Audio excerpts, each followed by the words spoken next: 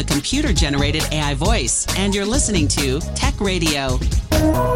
Every week online and on air with RTE Radio, we bring you the latest in tech. You're very welcome to episode 965. Today, we're going to be talking about turning innovative ideas into businesses with Victoria Gascon Perez from UL in Limerick.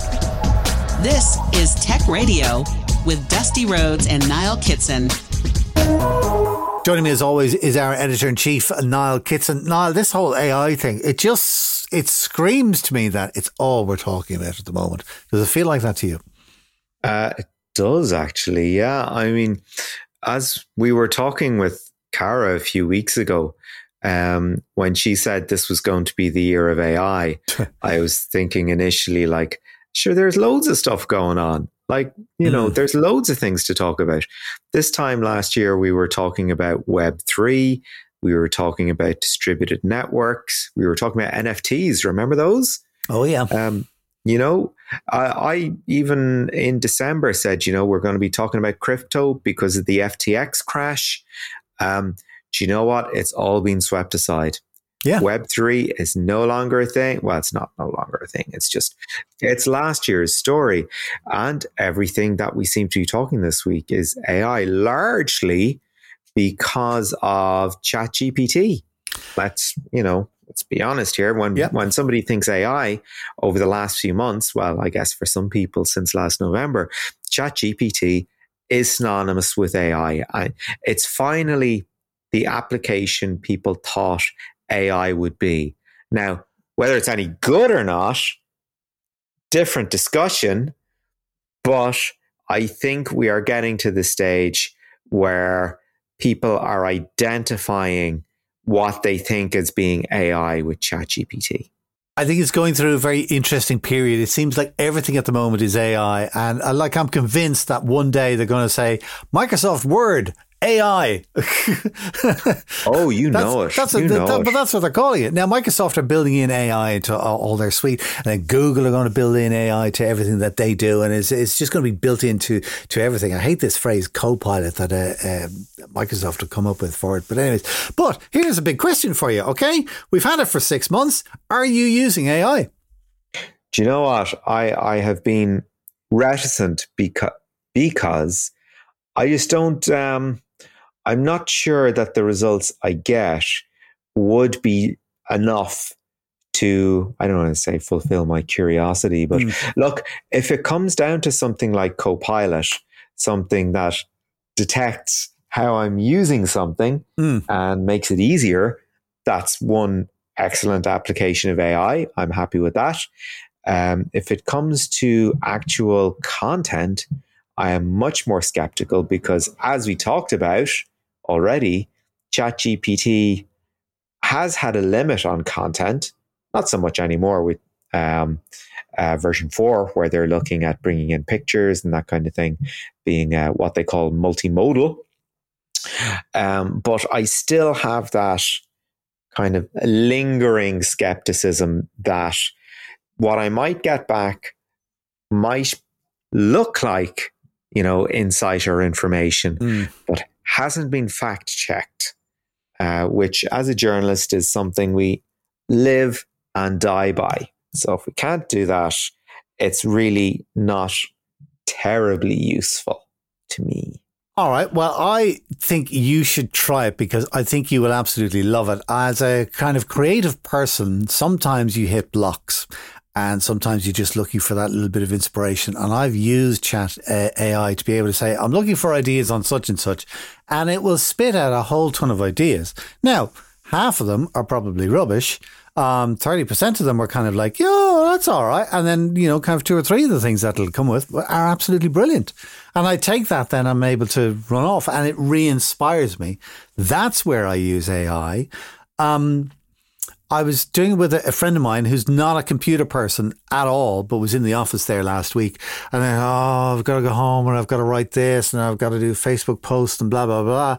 And I said, well, just use Chat AI. That'll give you some ideas. And I go, I don't know how it works. So I went in and I said, all right, let me show you. So I registered them and I said, okay, so what is it you want to write the article about, or what is it you write about? And they told me, and I went, okay, grand. And I said to Chat AI, I said, give me 20 blog post ideas that will be of interest to blah, blah, blah, blah. And off it goes. And it just spits out 20 instantly, you know, and your man's face was just, you could literally see it in his face going, oh my God. Because there was at least 3 in there that he was kind of going, absolutely. And this is a complete, like, a computer agnostic person. They hate computers. They still write with pen and paper and all that. They don't even use a Kindle or anything like that, like, you know. So I just kind of thought, you know, if they're impressed with it, I think it's going to be more and more part of our daily life. If you're not keen on it, what are the bits that you think could be quite good? What's impressed you about AI so far? I do think, again, it's the looking at the structure of things, right? So a good use of AI to me, and this is kind of an Internet of Things application, is you put your key in the door, the heating goes on automatically, the lights go on automatically, and it's, you know, or, you know, the house has figured out that, you know, it's Tuesday, your favorite show's on the television, that comes on, or if it finds out that, you know, the TV schedule has changed, the TV doesn't go on. Or maybe there's something interesting on the television that you don't know already, and it turns it on for you. That kind of thing, that sort of structural thing of how you live your life, I find that kind of useful. And Samsung does it with Bixby, that it just sort of figures out your usage pattern and then sort of just gives that to you. And I think that's pretty good. I think that's pretty useful. If it comes down to asking for content, the general ideas, yeah, okay, useful. The execution, as we know, not reliable, because we're getting things called hallucinations, which are effectively things that look, feel, sound like information, but have been cobbled together from, I don't know, inaccurate sources, basically. So you could be disseminating misinformation without knowing it. That's my favorite bit is they say Chat AI has been filled with X billion texts from the internet, including all of Wikipedia. And I just went, oh dear. Oh yeah. Oh dear. That's it. That's it. That sums it all up in one. All right. Listen, that is it for the news this week. Tons of it. I hope you enjoyed. We'll keep you up to date with everything that's breaking over the weekend and during the week as well, of course, as always, at techcentral.ie. This is Tech Radio from techcentral.ie. Get every episode of Tech Radio by clicking follow on your podcast player right now. There is so much exciting science and technology research going on at Irish universities at the moment, but are we looking at research for research's sake, or are there actual plans or options to help commercialise it? Victoria Gascon Perez is Consortium Officer at the University of Limerick Technology Transfer Office. She had a chat with Niall Kitson during the week about her journey from the lab to the boardroom and her mission to help turn research into great business. Victoria, travel very much makes up a part of any sort of academic career, whether it's moving from one idea to the other or one country to another. So what brought you to Ireland? Hello, Niall. Well, to be honest, I really love it before this Admiral Island. And I was very fortunate because when I was studying at the university, I came to Ireland for doing some English courses during summertime. And I really love it, the people and the environment and the beautiful of this country. So once I finished my PhD, that was in 2014, I finished there in Spain in the Autonomous University. I applied for an IRC, Irish Research Council postdoctoral position. And this position was very competitive because it's open to everyone around the world. And I applied to work with Professor Edmund Magner, that he's a very well researcher in terms of biocatalysis. That was my research line by that time. So I applied and I got the funding for 2 years. So I came to work with Edmund between 2015 and 2016. By the time I finished those 2 years of postdoctoral position, I applied to work with Professor Michael Sawarosco, that he's one of the best chemists in the world, and I got a position with him to work in water capture from air anywhere. So yeah, so this position, I went through all the interview process, and working with a big professor is always like very challenging. So yeah, I started working with him in 2017. I was very passionate, and I still am very passionate about the research line that we developed. That was about water capture by design crystalline materials able to capture water and release in every condition. I mean, even in desert condition when the relative humidity is very low. So while we were developing these new desiccant materials, a company approached us that the name is Molecule, and they are they they established with us some research agreements, collaborative research agreements, and I became the research fellow of a fantastic team of other postdoc and PhD students. And we were guided by this molecule company to build a machine able to capture water, as I said, from the atmosphere anywhere. So with molecule, we protected our technology or materials. So we have some patents that then they became granted and licensed by them.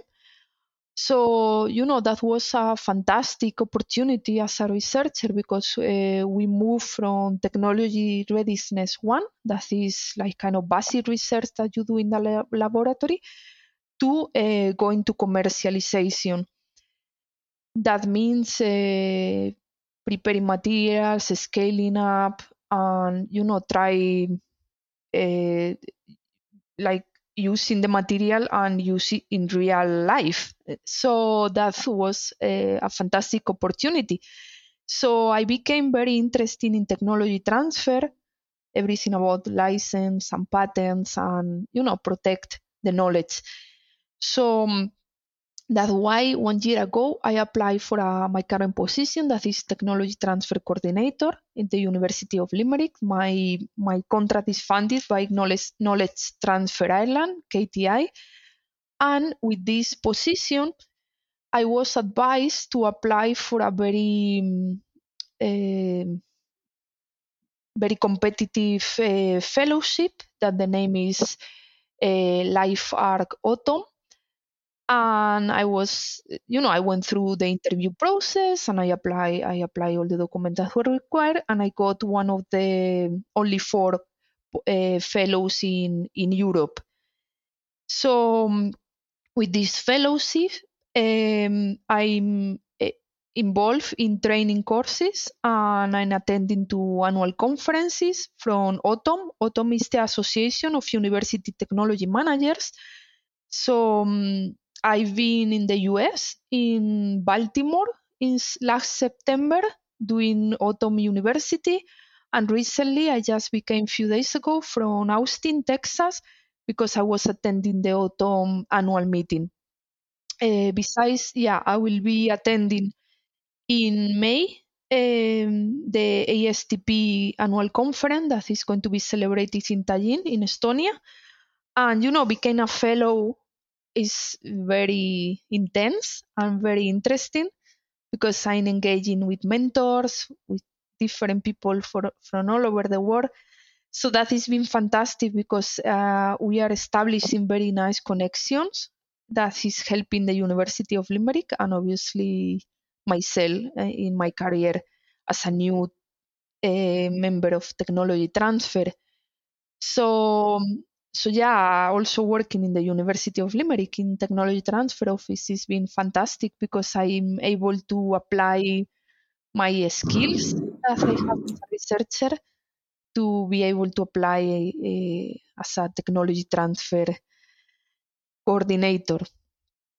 So, in looking at sort of the position that you're in now, which is, fairly frantic, an awful lot of travel, an awful lot of discussions, how do you bring back that learning to UL? What sort of ecosystem is available there to help researchers turn their ideas into businesses? Well, so the University of Limerick is very kind of new university, like only 50 years old. So there are many tools to engage with technology transfer. From the point of view as a researcher, there are different courses that you can attend and training. Especially one is named From Research to Spin Out. So you can know what needs to be done to become an entrepreneur.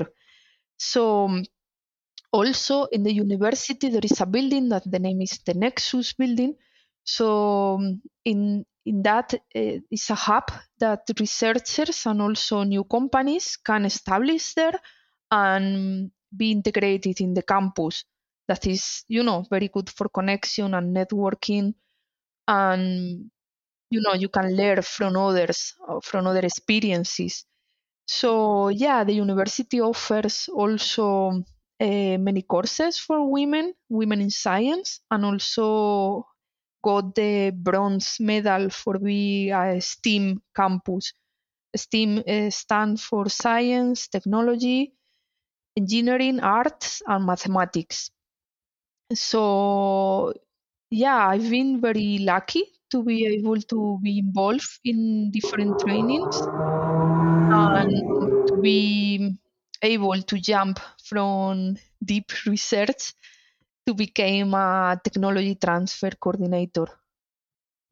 A big part of technology transfer is gauging the effectiveness of partnerships between industry and academia, in particular looking at things like the number of spin-outs or the number of projects ongoing between SMEs, multinationals and universities. I suppose COVID has had something of a cooling effect over the last few years when it comes to the nature and number of such projects. Have you found that to be the case? Yeah, well, to be honest, everyone was very hit with the, very, very damaged with the COVID. But of course, in every university at the moment, or most of the university, also experienced that the metrics for the last 2 years has been a little bit down. Not during COVID, because most of the researchers were trying to work from home, and that means that they were able to approach online with technology transfer and were able to submit invention disclosure forms, IDFs. But it's true that after the COVID, once everyone kind of come back to campus, it's like the metrics has been a little bit low. So probably it's an effect of the pandemic. But at the same time, the University of Limerick is very well established, and we are establishing very good research engagement with SMEs and multinational corporations. So, and for the last 5 years, we established a total of more than 260 collaboration with industries, and we have like 50% and 50% of collaboration with SMEs and multinational MNCs. So in our case, the University of Limerick really engaged with Ireland in different regions, especially in the south and in the eastern and Midlands. But also we really engage a lot with the US and Canada, so that put us in a position that we are very international university. Just to go maybe a little bit more deepest, In the case of multinationals, we engage more than 50% with Ireland South and more than 20% with Ireland East and Midlands. And also very important is like there are repeated business. So the companies came back once and again to establish industry research agreements with us. That means that we are very trustful university. In terms of what are the technology areas that the University of Limerick is very strong, especially life science and food, we establish more of, or one of our strong priority area is life science and food with more than 50%. And we are followed by MEEC, that is about mechanical engineering, about 28%, and ICT, about 24%. And then about the priority areas, the higher influence comes in manufacturing and novel materials, followed by therapeutics and by food for health, diagnosis, and data analysis, management, robotics, and artificial intelligence. So we are a university that we are offering to society really what is needed at the moment, because all these priority areas are very demanding for the population. So yeah, I will say that we are a new university in comparison with other very old universities, but we are very active in engaging with researchers and with new companies. So that make us to establish different LOAs, that is license, option, and agreements. We have some spin-outs and startups, and really important, the research agreement that we made with industry that can be part funded or totally funded by industry. So yeah, we also have patents filed, some patent granted, and also consultancy with different institutions and industries. Going back to that first point on academics being something of globetrotters when it comes to their careers, working in a university for the last few years, are you seeing any difference in the diversity within the sciences and sort of the kinds of people coming to you with ideas that they think maybe make very good companies? Is it still Irish men, or is it a much more broad cross-section of people that are here maybe for a short term, or hopefully more women as well? Well, Neil, I studied chemical engineering. I finished that degree in 2006, many years ago. And by that time, I remember in class we were only 3 women. The rest, until up to 100, were only men. So by that time, engineering was more like male focus, I will say. But along the years, then I studied environmental science, and I remember that we were more women than male in the class. And then, I did my master in the University Autonomous of Madrid. And I will say that by that time we were like 50-50. My master was about advanced chemistry. But then when I moved to Ireland, I really realized that there is more like 50-50 in everything that I've been involved so far, especially when I was working with Professor Michael Saworosco, that he's the leader of a very big research group. And that group was, and is still very international, with people from all over the world, from India, from China. Even there is a student from Kazakhstan or from South Africa or Canada. So I will say that there is more than 50% of women at the moment in that group. But, I will say that almost is always like 50-50. But it's true that, there are in other universities where men, kind of take more strong positions than women, but under my own experience, I never had that that difficulty. In fact, when I was working with Professor Michael Saworosco, I was a research fellow there, and I was working in collaboration with students from, or men or women, without any difficulty at all. And that was Niall Kitson chatting with Victoria Gascon Perez of the University of Limerick Technology Transfer Office. I have a link to the office's website in the show notes on your player right now. This is Tech Radio. That's it for our show this week. There are more stories online that we didn't have time to include in the podcast, including looking ahead to the next Tech Fire webinar in association with NTT Data, how small business are missing out on energy subsidies, and Vodafone cutting 11,000 as part of an international shake-up. You'll find all that on our website at techcentral.ie. We're back again next Friday on RTE Radio 1 Extra, or you can get new episodes automatically by clicking follow on your podcast player right now. Until next time, from myself, Dusty, and from Niall Kitson, thanks for listening. Take care. Tech Radio is produced by dustpod.io. From me, Artemis, goodbye.